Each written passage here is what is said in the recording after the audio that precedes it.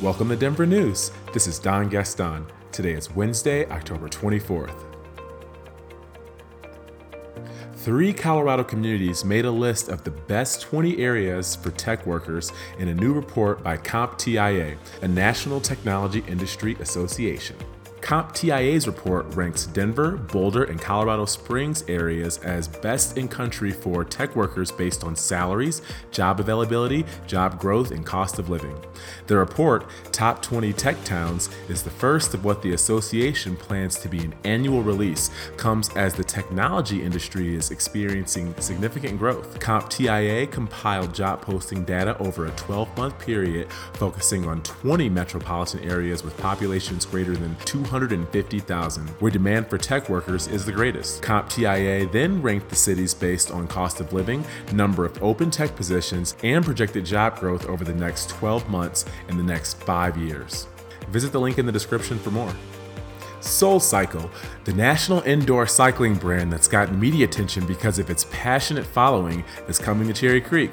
Colorado's first SoulCycle location, scheduled to open November 10th, will feature a 64-bike studio and a lifestyle boutique. The first class will cost riders $20 and following classes will cost $28.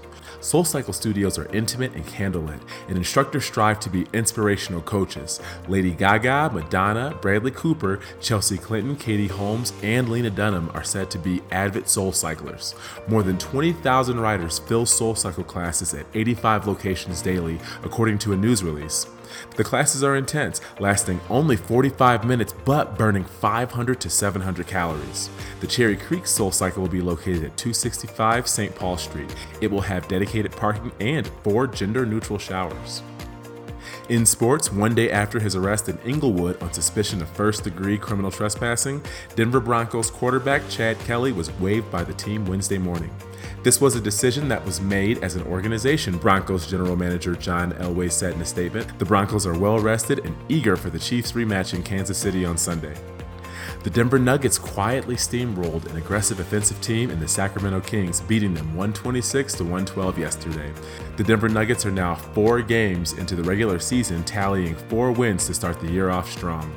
In weather, the high temperature on this partly cloudy day is expected to be around 64 degrees according to the National Weather Services in Boulder and Denver. The mountain could get between 1 and 4 inches of snow, and the low tonight will be 47 degrees. That's it for today, Denver. Check back tomorrow and stay informed.